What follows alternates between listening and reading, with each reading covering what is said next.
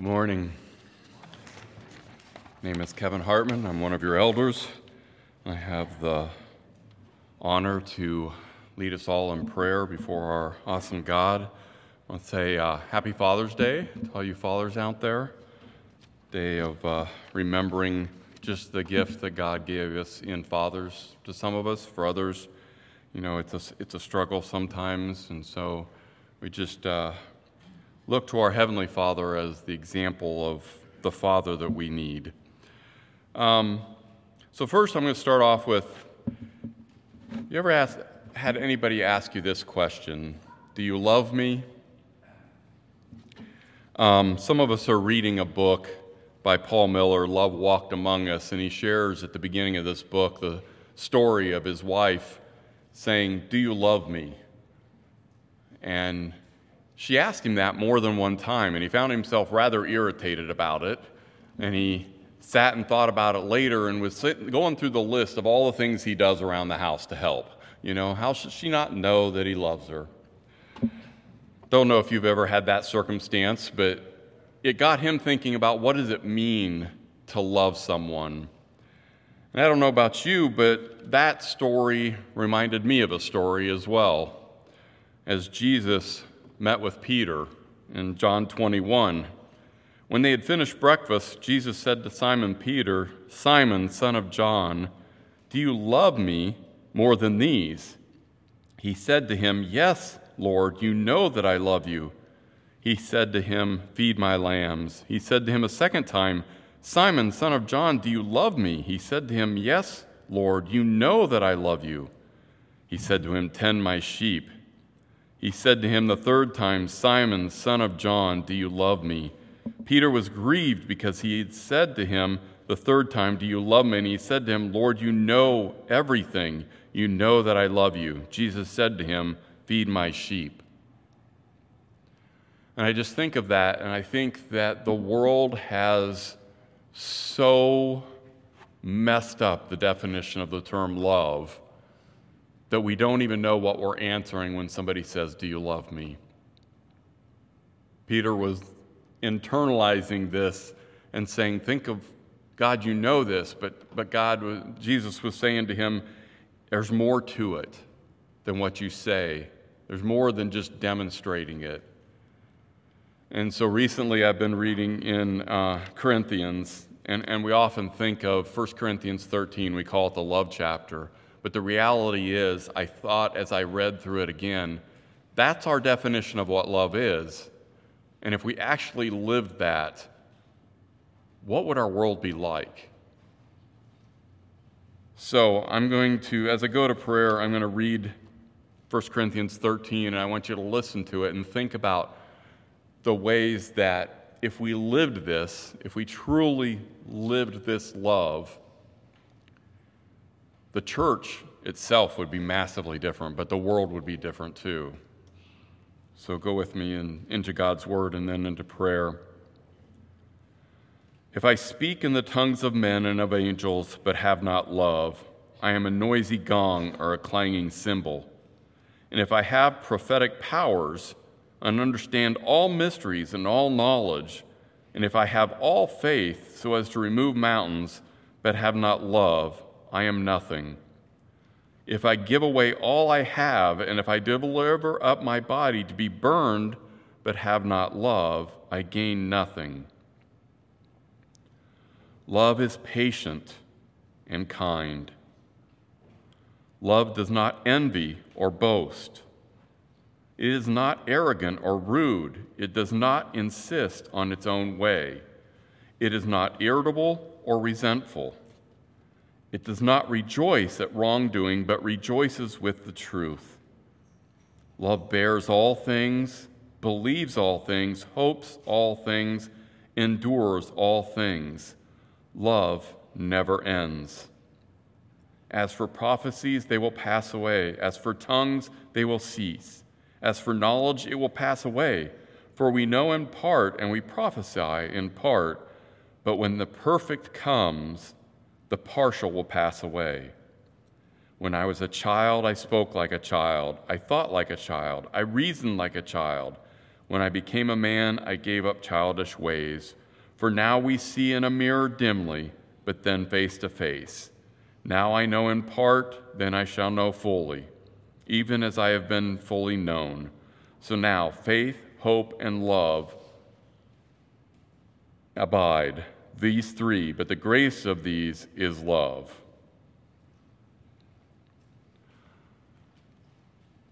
Father God, if you stood before each one of us today and said, "Do you love me?"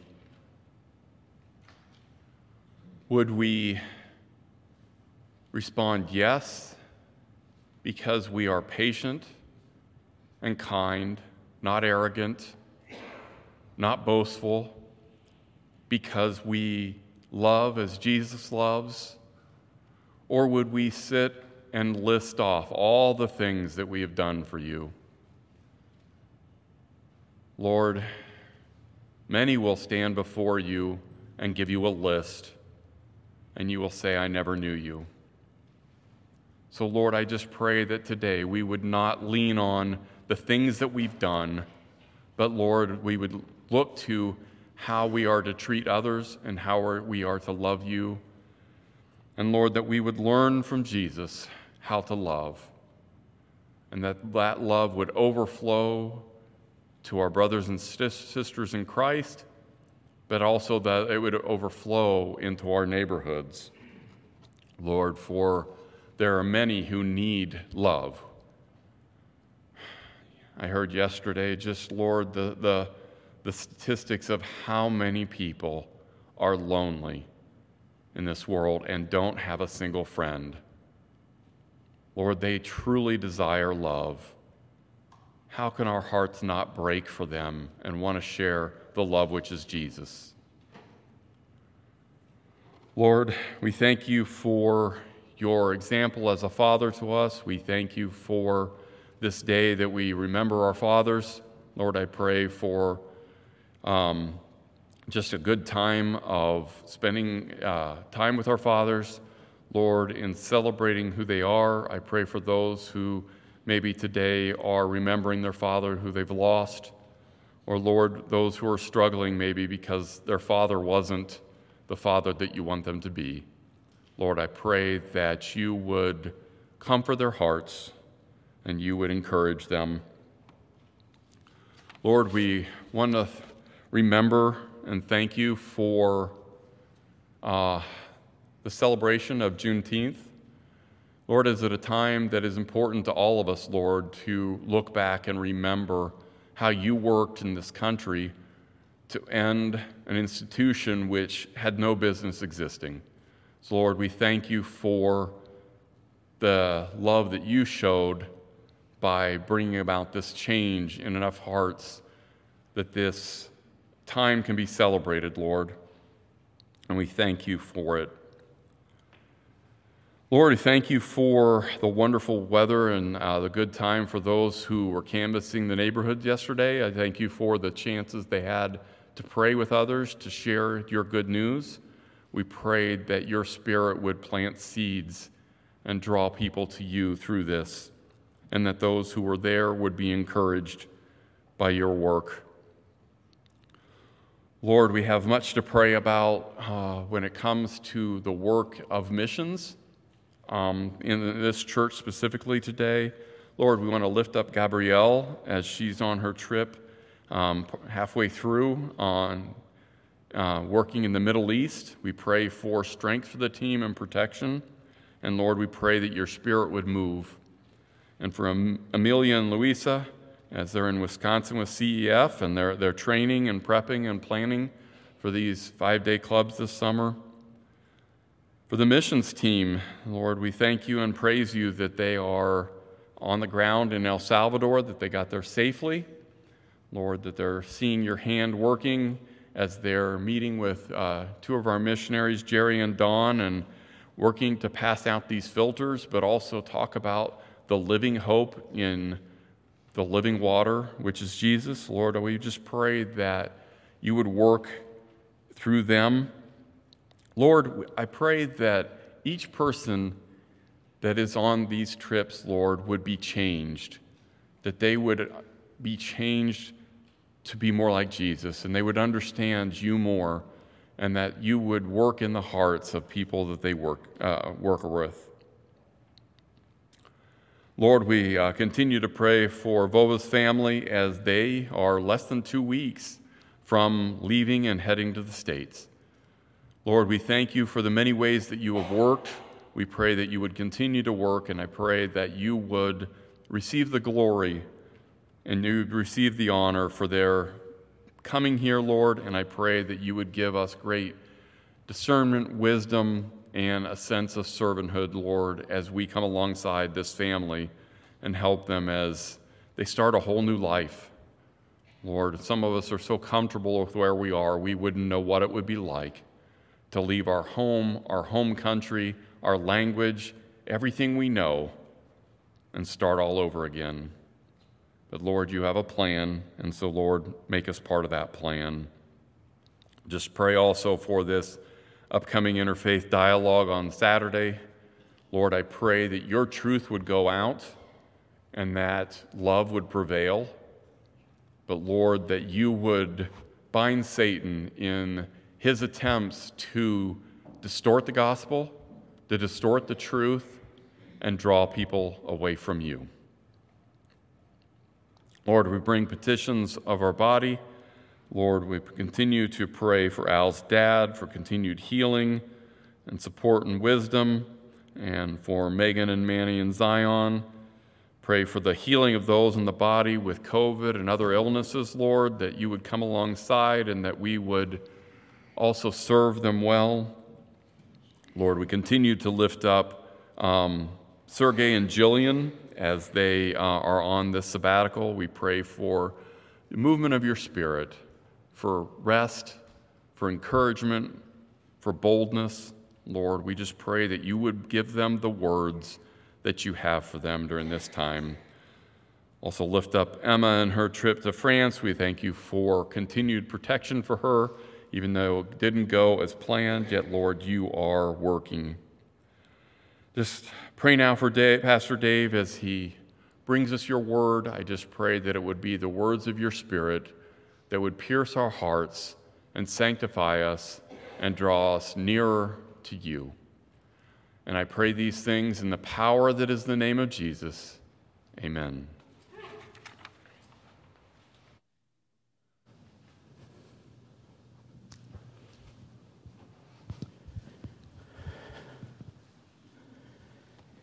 Thank you, Kevin.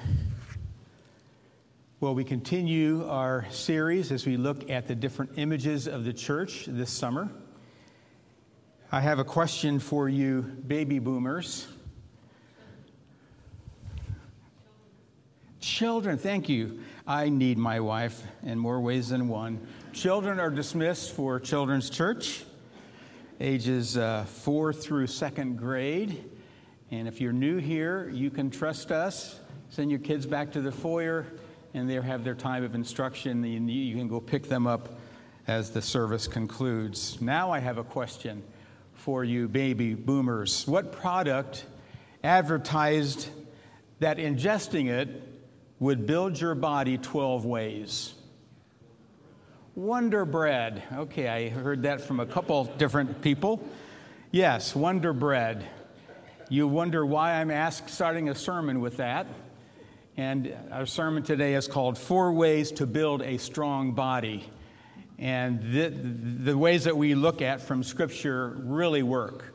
I doubt that Wonder Bread really built physical bodies. White bread's not the best thing for you.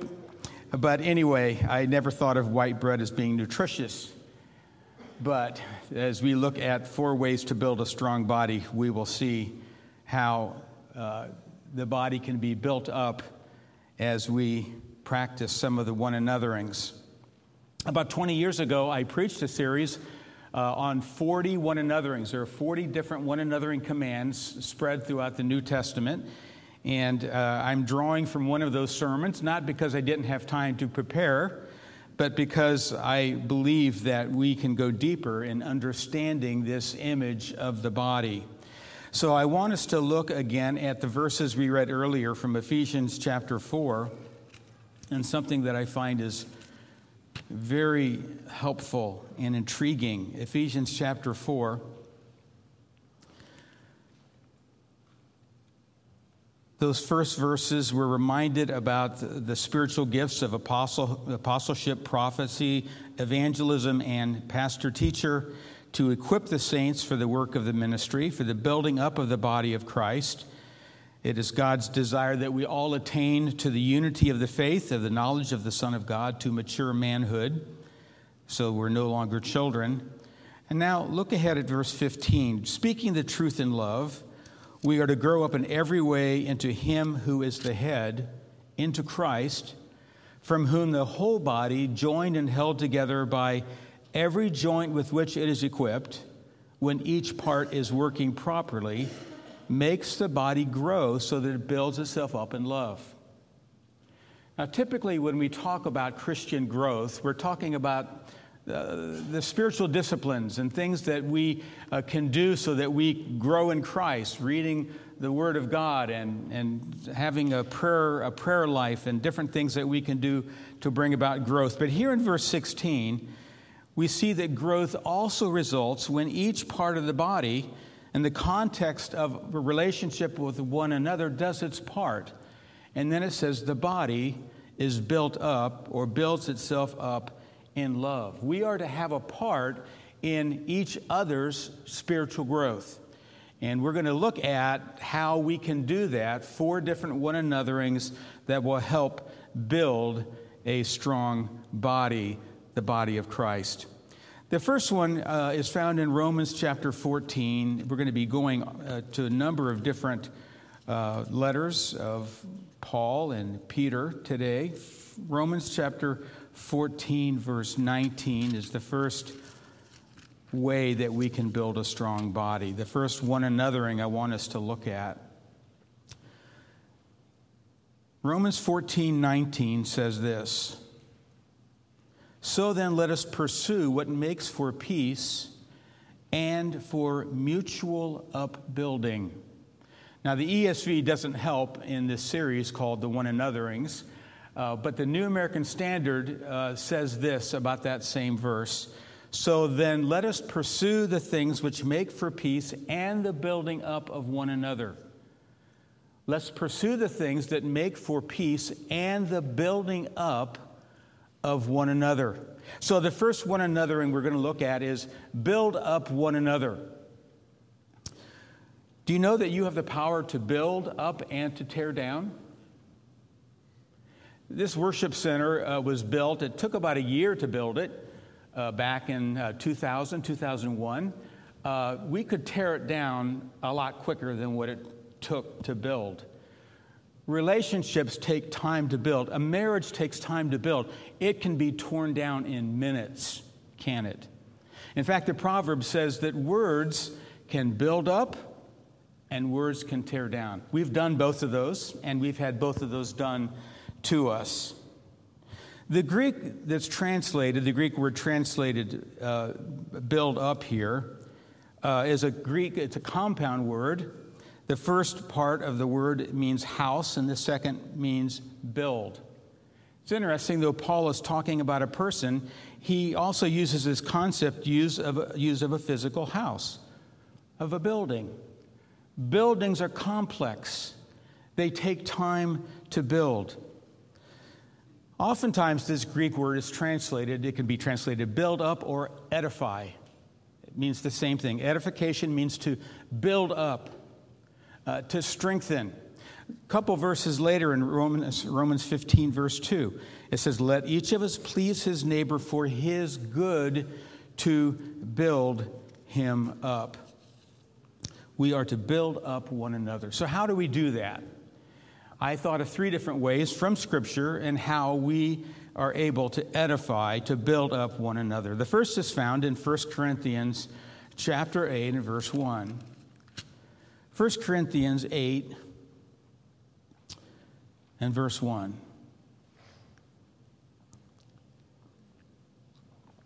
Paul says, now, concerning food offered to idols, we know that all of us possess knowledge. This knowledge puffs up, but love builds up. Knowledge can puff up. Knowledge can make people proud and arrogant. But he says love is better than knowledge. Love builds up. Thank you, Kevin, for reading 1 Corinthians 13. Good reminders for all of us. Love edifies. When we truly love one another, people are built up. That's what the scripture says. Love builds up. Love makes people stronger. Turn over to chapter 14. We'll look at another way that we can edify and build others up. 1 Corinthians 14, verses 3 and 4. He's been speaking of spiritual gifts. He talks about the gift of tongues. And then in verse 3, he says, on the other hand, the one who prophesies speaks to people for their upbuilding, there's that Greek word, building up, for their upbuilding and encouragement and consolation. The one who speaks in a tongue builds up himself, but the one who prophesies builds up the church. Not only does love edify, the word edifies. The word, as it's preached and prophesied, the word edifies. Actually, we saw that in Ephesians 4:12 when we read that in our call to worship. That last verse 12, it says he gave some as apostles, prophets, and some as evangelists, some as pastors and teachers, for the equipping of the saints, for the work of service, and here's that word, edification, to the building up of the body of Christ. The Word of God edifies, whether it's shared from the pulpit or a Sunday school class or one-on-one or read just privately. The Word builds us up. It edifies. But there's another. Turn to Ephesians chapter 4. Ephesians chapter 4 and verse 29.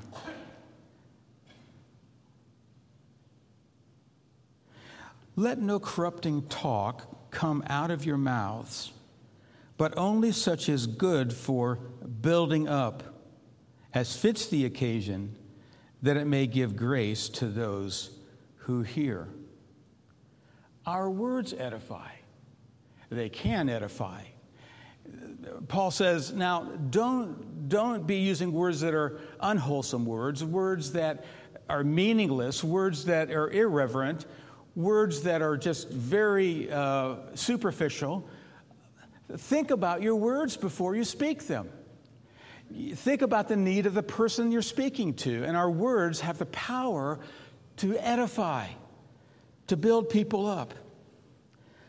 Are your words building up or tearing down? It's Father's Day, so it's a good day for me to ask parents, are your words building up your children or tearing them down? Many of us remember words that were spoken to us that built us up or that tore us down. Words have power. Mary had grown up knowing that she was different from other kids. She hated it. She was born with a cleft palate and had to bear the jokes and the stares of cruel children who teased her nonstop about her misshaped lip, her crooked nose, her garbled speech. With all the teasing, Mary grew up hating the fact that she was different. She was convinced that no one outside her family would ever love her until she entered Mrs. Leonard's class. Mrs. Leonard had a warm smile, a round face, shiny brown hair. While everyone in her class liked her, Mary came to love Mrs. Leonard, her teacher. In the 1950s, I was in elementary school, and some of you who are my age might remember this, but it was common for teachers to give children an annual hearing test. Some of you remember that? Just one day a year, there was this little machine the teacher would have. Well, in Mary's case, in addition to her cleft palate, she was barely able to hear out of one ear. Determined not to let the other children have another difference to point out, she would cheat on that hearing test every year. The whisper test was given by having a child walk to the classroom door, turn sideways, close one ear with a finger, and then repeat something which the teacher whispered. Mary turned her bad ear toward her teacher and pretended to cover her good ear, and she knew that teachers would often say things like, "The sky is blue," or "What color are your shoes?" But not on that day. Surely God put 7 words into Mrs. Leonard's mouth that changed Mary's life forever. When the whisper test came, Mary heard the words, "I wish you were my little girl. I wish you were my little girl." Do you think those words edified Mary? Did they have the power to change her life? Yes, they did. So, the Word of God tells us, commands us, it's not a suggestion, it is a command. Build up one another. We move to the second one anothering in Hebrews chapter 10 and verse 24. Hebrews 10, verse 24.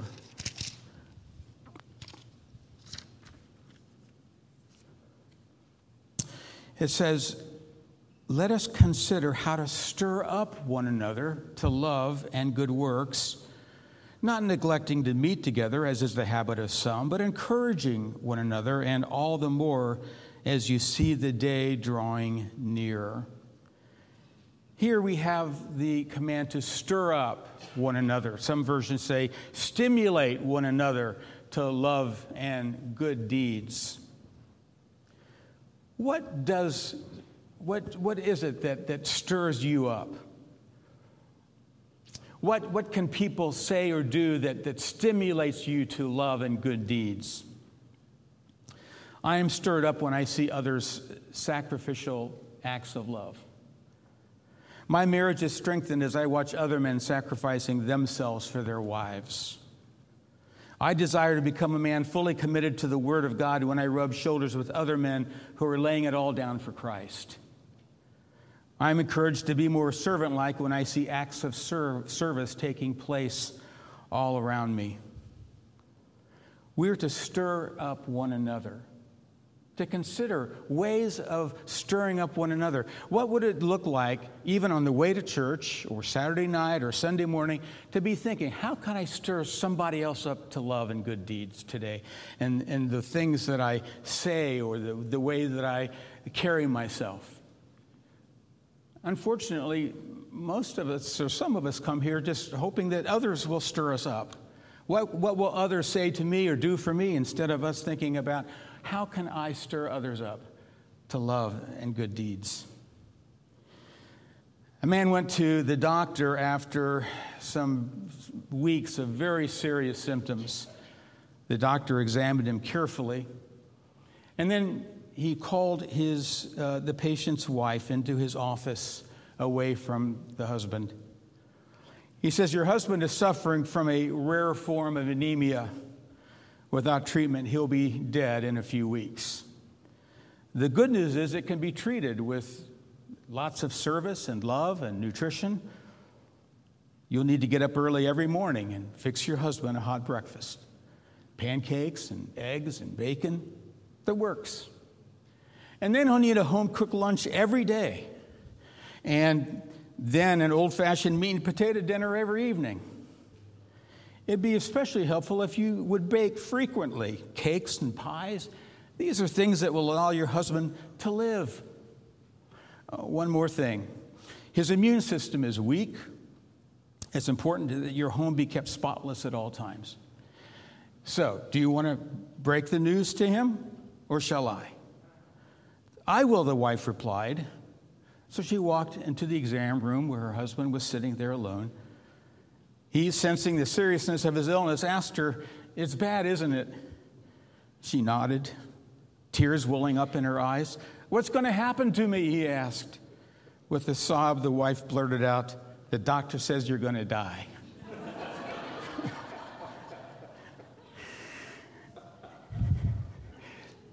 You hadn't hadn't heard this before, had you? I could tell by the smile, some of you had heard this one before. Well, that's not the way to stimulate, to stir up others to love and good deeds. Well, let's move on to our third, and I promise no more jokes. 1 Peter chapter 4 and verse 10. I shouldn't promise. I take it back. 1 Peter 4 verse 10. This is an incredible verse.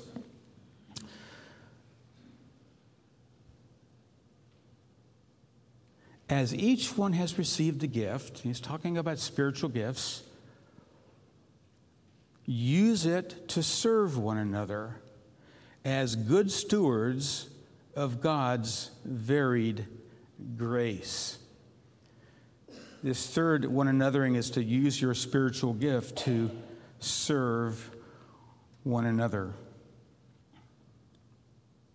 Are you using your gifts to serve others? Sometimes we get tired. We say, I'm not going to do anything, or we stick our gift, our skill on a shelf. We want to take a break. But the command is to use your gift. But it's the second part of the verse that just kind of blows my mind.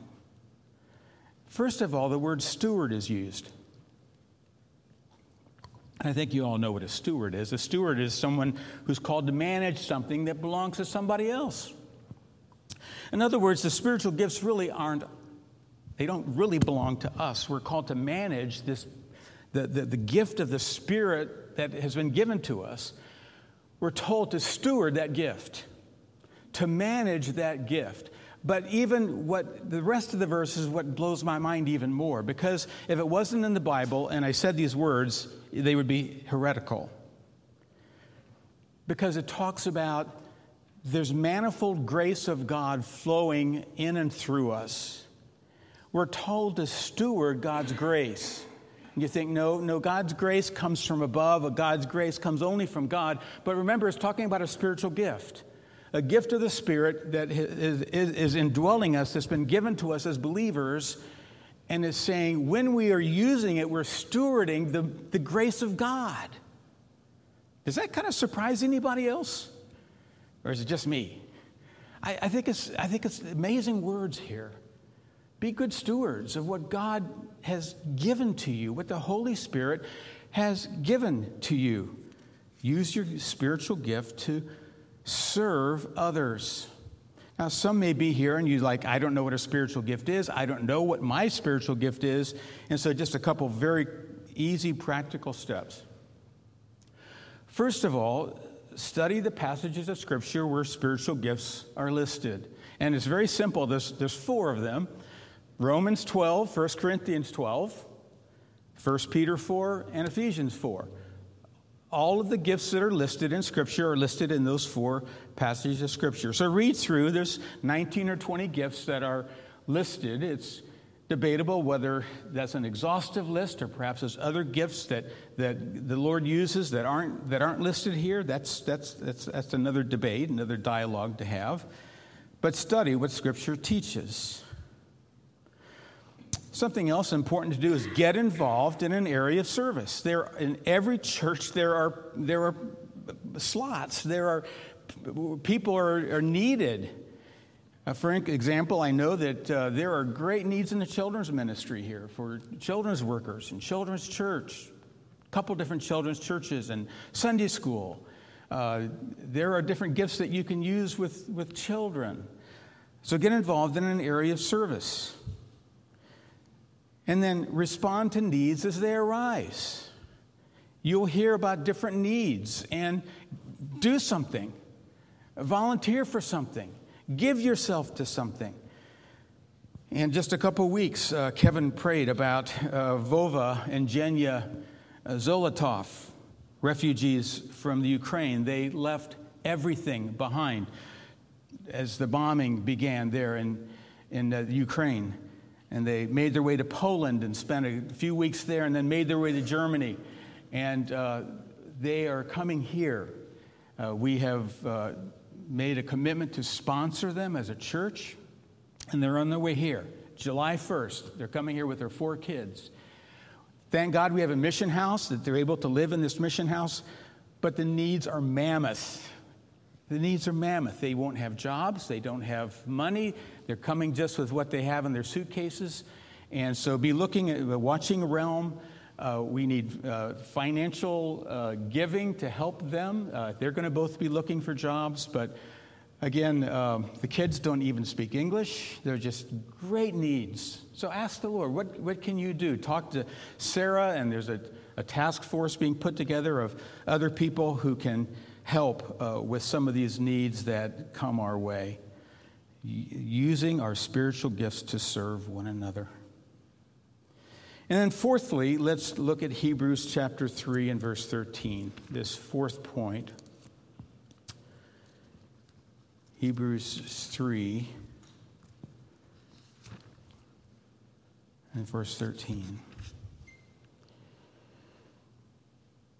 But exhort or encourage, depending on what version you're reading, but exhort one another every day, as long as it is called today, so that none of you may be hardened by the deceitfulness of sin. I think I'll probably be using the word encourage more than exhort. I think encourage captures the meaning a little bit better. Encourage one another. The Greek word here is a very rich word. It's used over 100 times in the New Testament, and you'll recognize it when I say it. Parakaleo, paraclete. Any of you heard that word before? We know that word because some versions use that word as one of the titles of the Holy Spirit. We know it means a comforter. The parakaleo. The Greek word's a compound word. You know para, if you know paralegal, parallel. Para means alongside. Kaleo means to call for help. One who is called to come alongside to help. Encourage. Encourage means you're actually, by the time you're done with someone, you're bringing courage into a discouraged heart. We're told to encourage one another. Depending on the context, there's a couple different nuances of this word. First of all, it can mean to comfort or to help. Jesus said, speaking of the Holy Spirit as a comforter, I'll ask the Father, and he will give you another helper that he may be with you forever. One who's called to comfort, called to come alongside and help. But it also means to exhort or to teach.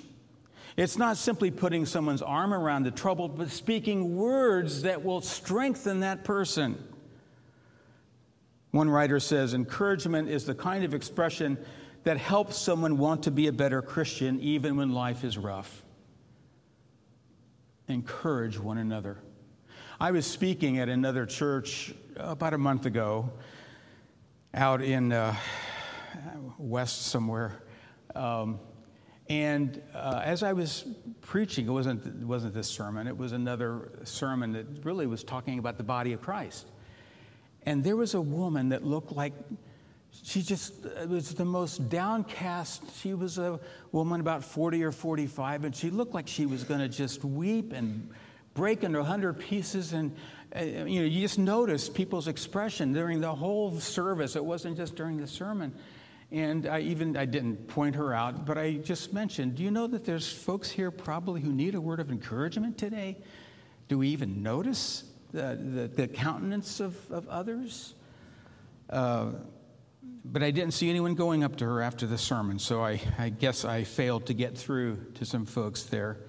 But I want you to save your place in Hebrews 3. We'll be back in just a minute, but turn over to 1 Samuel 23. Oftentimes for preachers, I've noticed this over and over again. I'm reading through the Old Testament this year. I've been reading through David's exile from Saul. And so as I read through this week, I just thought this is part of a wonderful illustration that will help us understand how this ministry of encouragement can help others. David's on the run from King Saul. He is burdened I mean, just time after time after time, things are going south. Things are going bad. There's a group of, there's a town called Keilah, and the Philistines are attacking it, and they send word, we need help. And David and his 400 men or 600 men, they go and they save this town. And do you know what the men of Keilah do? They hear from Saul, and they make plans to turn David over to Saul. After David had sacrificed going to battle to save these guys are going to turn him over to Saul. What do you think that does to somebody? And then there's this whole thing about David, his men were hungry, and he has this thought, hey, we'll go to the tabernacle, there's showbread, and we'll go to the high priest, Ahimelech. And so they went, and you know the story. David told a series of lies to Ahimelech. He said, well, I'm on a mission from Saul, so do you have any bread for me and my men here? And then he asks Ahimelech, you have any weapons here? Well, we have the great sword of Goliath that you brought to us. Oh, give me that sword, I need it. David tells a pack of lies, and you all know what happens? Later on, there was a spy there who sees all this by the name of Doeg. What was he, an Edomite? I forget, he wasn't Jewish. And he gets back to Saul and says, Ahimelech was helping David. He gave him food, he gave him weapons. And so Saul sends Doeg, he goes to ask questions of the high priest. And you know what he does? The high priest, he kills him. Actually, Doeg kills him. And then they send for 85 other priests from the city of Nob, and they slay all the priests, their wives, and their children. And do you know where the blood lies? Well, it was Doeg, it was Saul, but it also was on David. Because it was the lies that David told that precipitated all this. All these things are happening to David. David is feeling the great shame of how he held responsibility for this. One thing after another. And so in 1 Samuel 23, in the midst of all of this going on, we have this wonderful little snapshot the Lord gives to us.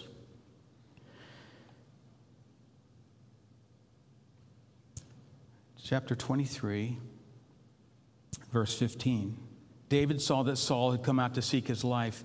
David was in the wilderness of Ziph at Horesh, and Jonathan, that was David's best, dearest friend. And Jonathan, Saul's son, rose and went to David at Horesh, and I love this, strengthened his hand in God. Just the right time. Have you ever had somebody show up just the right time? I mean, you're doing your worst, and God sends somebody across your path or gives you a phone call or somehow steps into your life, strengthens his hand in God. And he said to him, do not fear, for the hand of Saul my father shall not find you. You shall be king over Israel, and I shall be next to you. Saul my father knows this. And the two of them made a covenant before the Lord. David remained at Horesh, and Jonathan went home. I believe that's the last time Jonathan and David ever saw each other on this earth. But how he strengthened. This dear brother comes to him and teaches and preaches and exhorts him. He used words. He comforted him with empathy and used words. What words did he speak? He spoke to him. He reminded him of the promises of God. You're going to be king. I don't care what my father's doing. He's not going to stop what God's doing. You're going to be the king. Now, you could say he was a prophet here. He's simply speaking what he knew was true. Samuel, the prophet, had anointed David with oil. He had been set aside to be Israel's king. Sometimes we need someone to come alongside and remind us of a promise or two from God. We all need that, don't we? So, what's the primary means of encouraging others?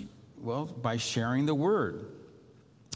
By sharing the word, as Jonathan did. Well, let's look at Romans 15:4, because we see that here in Scripture as well. Romans chapter 15, verse 4.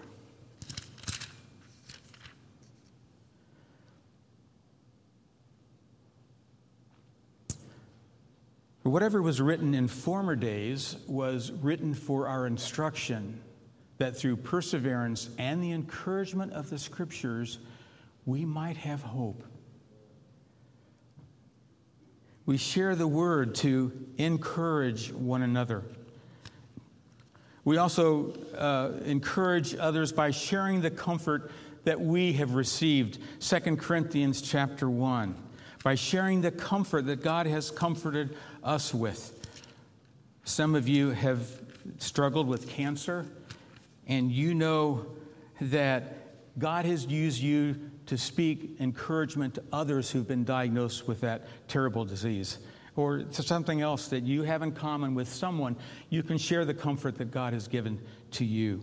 Paul says this in 2 Corinthians chapter 1, verse 3, "Blessed be the God and Father of our Lord Jesus Christ, the Father of mercies and the God of all comfort, who comforts us in all our affliction, so that we may be able to comfort those who are in any affliction with the comfort with which we ourselves are comforted by God.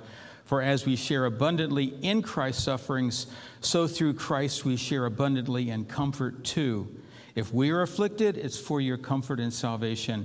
And if we are comforted, it is for your comfort, which you experience when you patiently endure the same sufferings that we suffer." This is one of the purposes of affliction, is as we are comforted through it, now we have a story that can be used by God in other people's lives, right? Ray Stedman was one of my go-to pastors back in the 70s. How many of you heard of that name, Ray Stedman? He was a teddy bear. He was the sweetest spirited man. From California, I sat under his teaching often at pastors' conferences. And I loved getting a hold of a manuscript. This was long before the internet, long before podcasts, but we were able to somehow access some of Pastor Ray's sermons. And he impacted me greatly as a young pastor, as a young man. He says this about this passage. He says, "I think the older you grow as a Christian, the more this becomes true. Your sufferings are not sent for you so much as they are for someone who's watching you and seeing how you handle the pressure that you are going through. Older Christians easily forget that younger Christians are watching them all the time. When we give way to complaining and murmuring about our circumstances, we're teaching these younger Christians, we're teaching them as if we're sat down with them and waggled our fingers at them, God is faithless, the Scriptures are not true, and that we get no adequate support for what we're going through. No, when we have suffering sent to us, they're often sent so that others watching us will know they can be sustained." This is what Paul says to this church. When I suffer, it is for your comfort.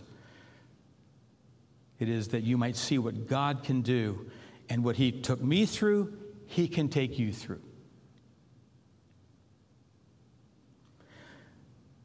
I love the widows and the widowers in this church. I watch them, because one day it might be me, or it might be my wife, and they are living lives of victory. You all have been such a wonderful example to the eyes of younger folks in this church. I know all of you aren't here, but thank you for sharing your testimony, and your walk with the Lord has impacted us.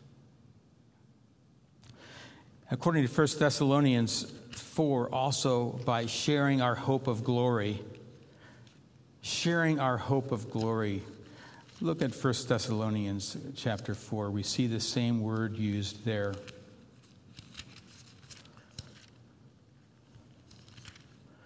1 Thessalonians 4, verse 13 and following. There were some very worried people, believers in Thessalonica. They had really gotten some messed up ideas about end times, and they thought maybe they missed the day of the Lord. And so Paul tries to clear that up. He says in verse 13, "We do not want you to be uninformed, brothers, about those who are asleep, that you may not grieve as others do who have no hope. For since we believe that Jesus died and rose again, even so, through Jesus, God will bring with him those who have fallen asleep. For this we declare to you by a word from the Lord, that we who are alive, who are left until the coming of the Lord, will not precede those who have fallen asleep, who have died. For the Lord himself will descend from heaven with a cry of command, with the voice of an archangel, with the sound of the trumpet of God, and the dead in Christ will rise first. Then we who are alive, who are left, will be caught up together with them in the clouds to meet the Lord in the air, and so we will always be with the Lord. And Paul says, encourage, same word, encourage one another with these words. So whether we're talking about the rapture, whether we're talking about the second coming of Christ, the eternal state of the believer dwelling with the Lord in this new heavens and new earth, these words encourage us. They help us get perspective again, don't they?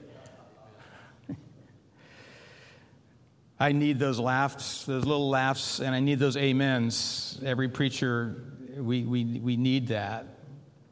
And my African American brothers and sisters, they know these white folk need a little bit more of that. Well, I'm just sharing my weakness. But the Lord called me to a white church, so. Hebrews 3:13. As we return back to that passage, exhort one another every day, as long as it's called today, that none of you may be hardened by the deceitfulness of sin. We're told two things. We're told about the frequency of our encouragement. How often? Sunday to Sunday? Is that what it says? You with me? The frequency, day after day. It's not enough to see each other on Sundays and encourage one person. We're told to encourage day after day. We're supposed to be doing life together. Brothers and sisters in Christ, spending time together. Encourage one another day after day. Now, it's not something to be legalistic and make a little checklist, and if you don't encourage someone every day, God's mad at you. That's not what this is about. It's about that we need to be encouraged day after day. We move from frequency to what's the purpose? To keep others from being hardened by the deceitfulness of sin. Left to ourselves, isolating ourselves is a bad idea. We'll get hardened. We'll be deceived by our own sin. We need each other. We need each other's encouragement. Encourage one another day after day, as long as it's still called today, so that none of you are hardened by the deceitfulness of sin. We need one another's encouragement.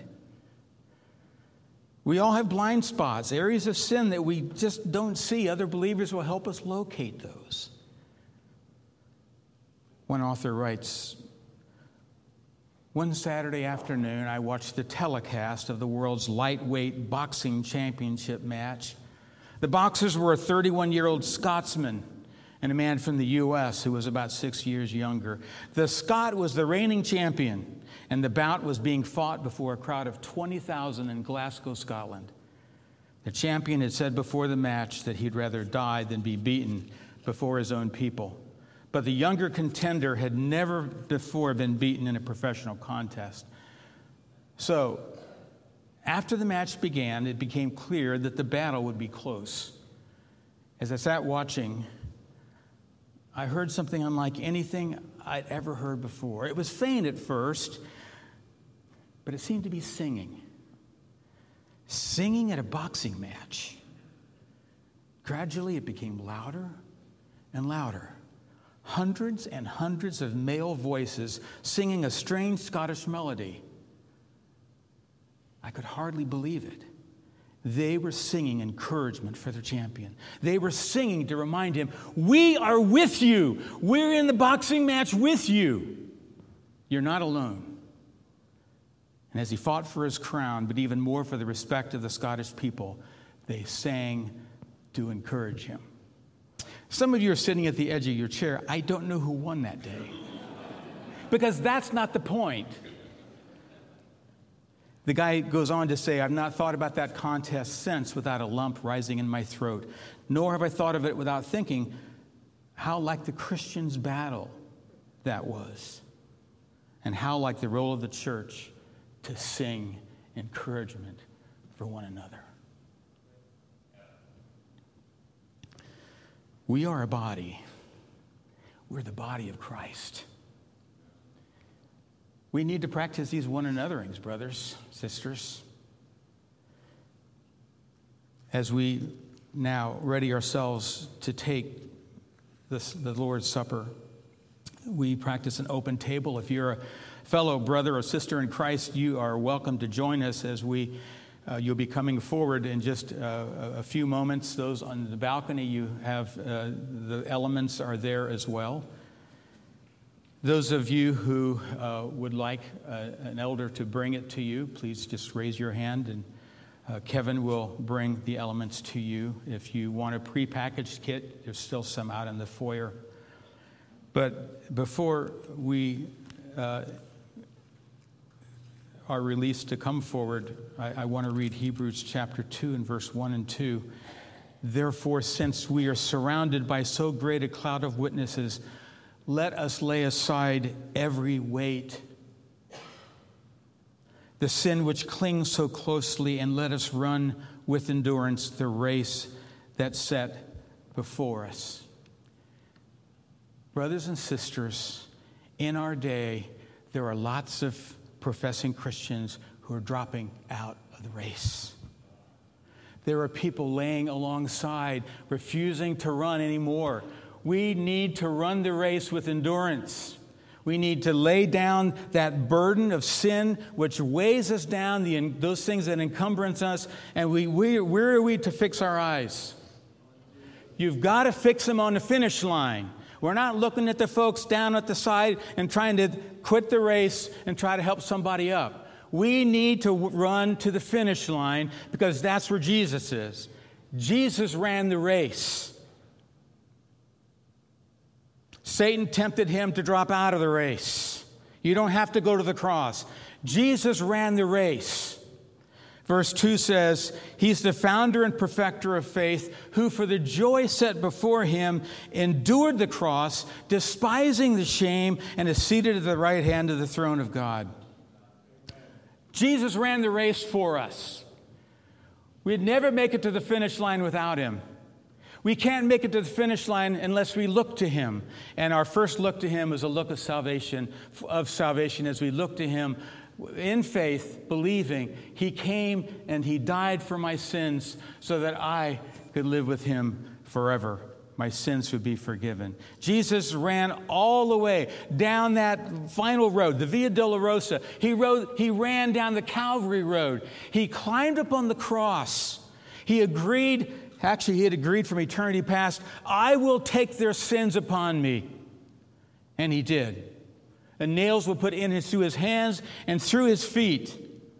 He died for our sins.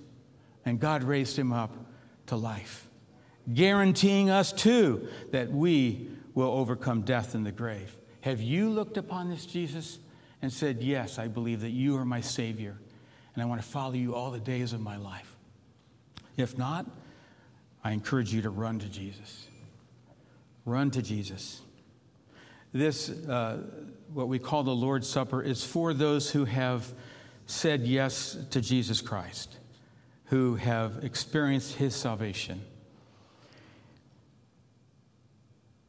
May we reach that finish line and hear him say one day, well done, good and faithful servant.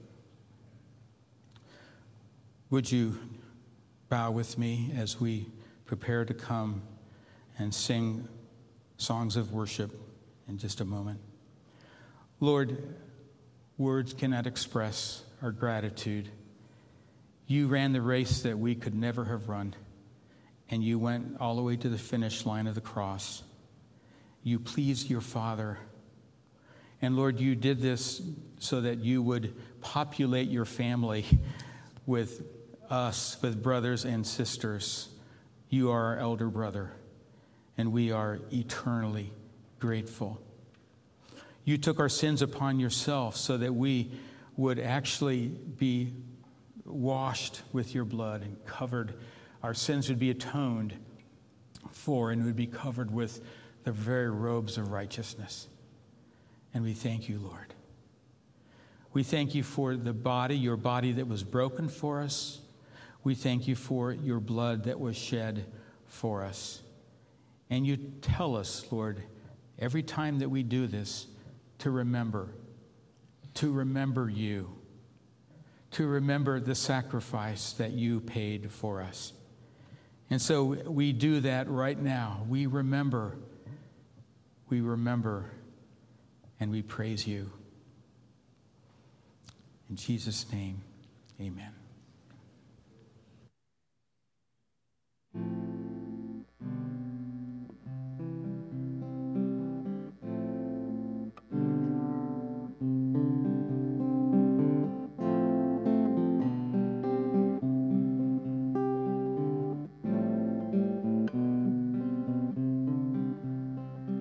Speak, O Lord, as we come to you to receive the food of your holy word.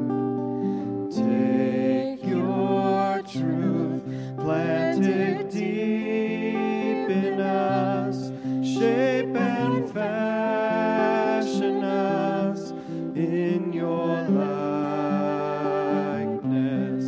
that the light of Christ might be seen today in our acts of love and our deeds of faith. Speak, O Lord, and fulfill all your purposes for your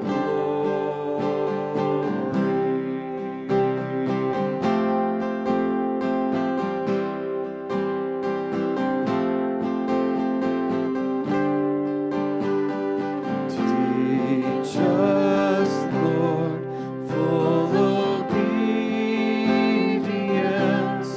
holy reverence, true humility. Test our thoughts and our attitudes in the radiance of your purity.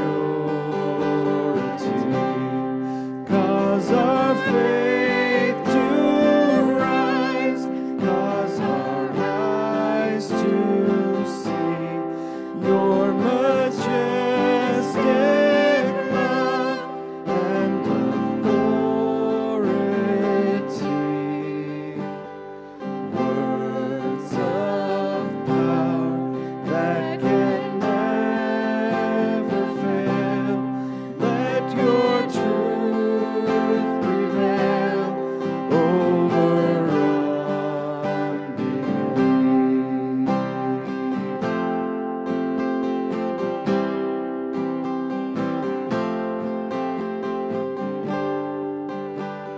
Speak, O Lord, and renew our minds. Help us grasp the heights of your plans for us.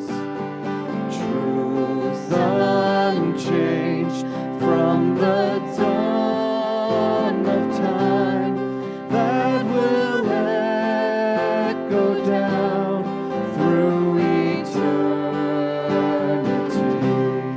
And by grace we'll stand on your promises, and by faith we'll walk as you walk with us. Speak, O Lord, and your church is built, and the earth is filled with your glory.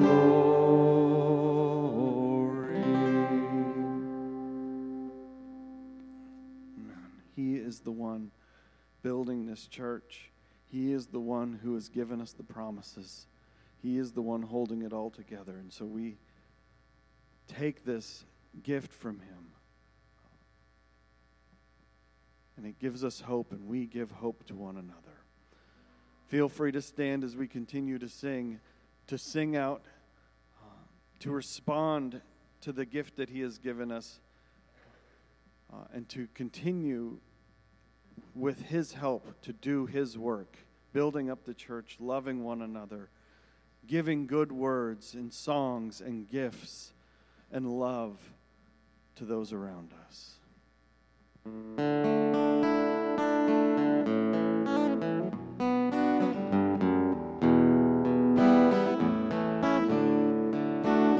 Take my life and let it be consecrated, Lord, to thee.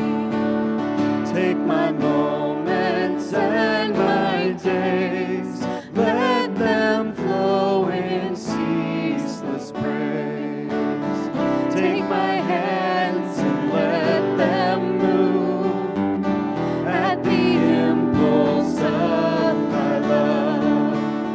Take my feet and let them be swift and beautiful for thee. Take my voice and let me sing, always only for my King.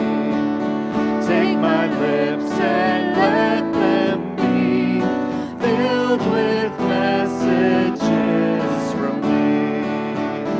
Take my silver and my gold, not a mind would I withhold.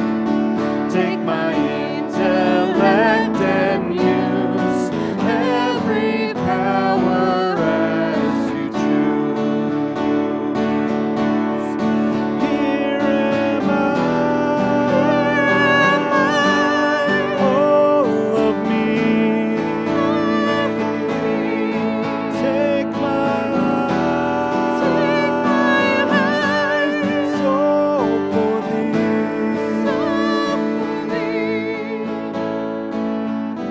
Take my will and make it thine.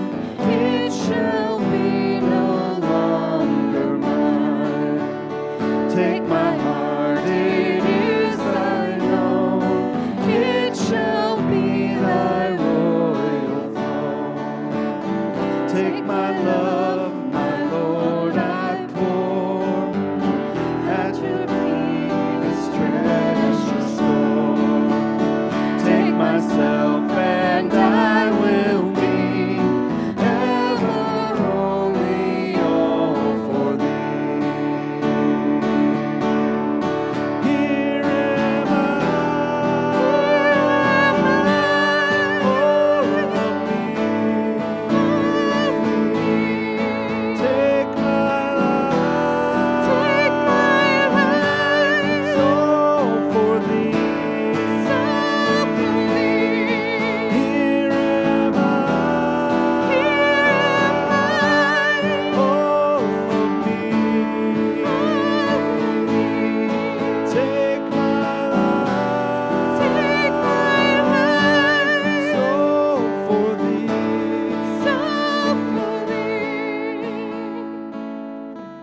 Take my life and let it be consecrated, Lord, to thee.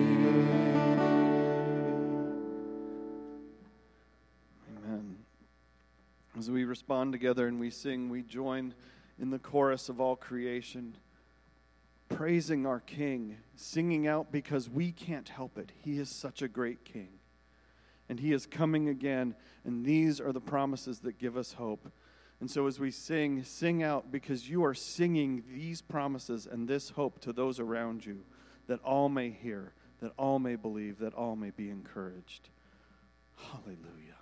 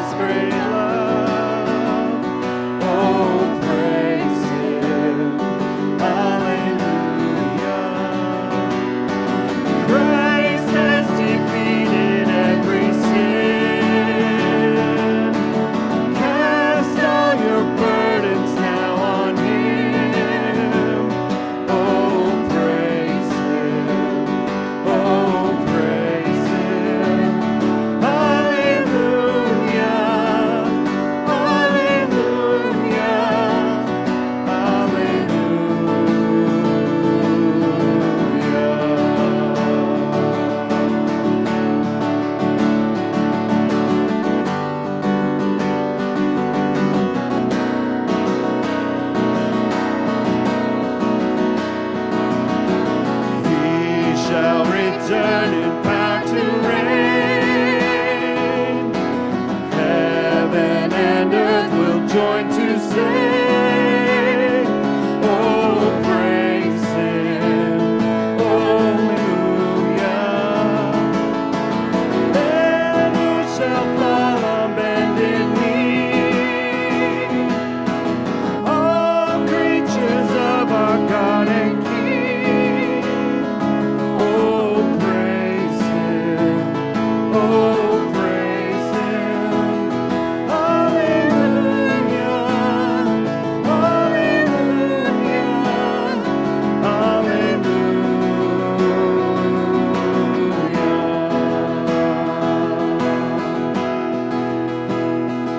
Oh, praise him, oh, praise him. Hallelujah, hallelujah, hallelujah.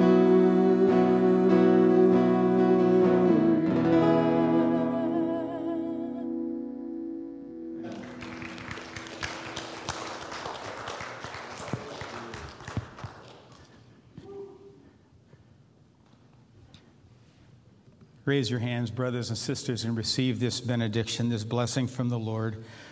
Oh, the depths of the riches and the wisdom and the knowledge of God. How unsearchable are his judgments and how inscrutable his ways. For who has known the mind of the Lord, or who has been his counselor, or who has given a gift to him that he might be repaid? For from him and through him and to him are all things. To him be the glory forever. And God's people said, Amen. You're dismissed.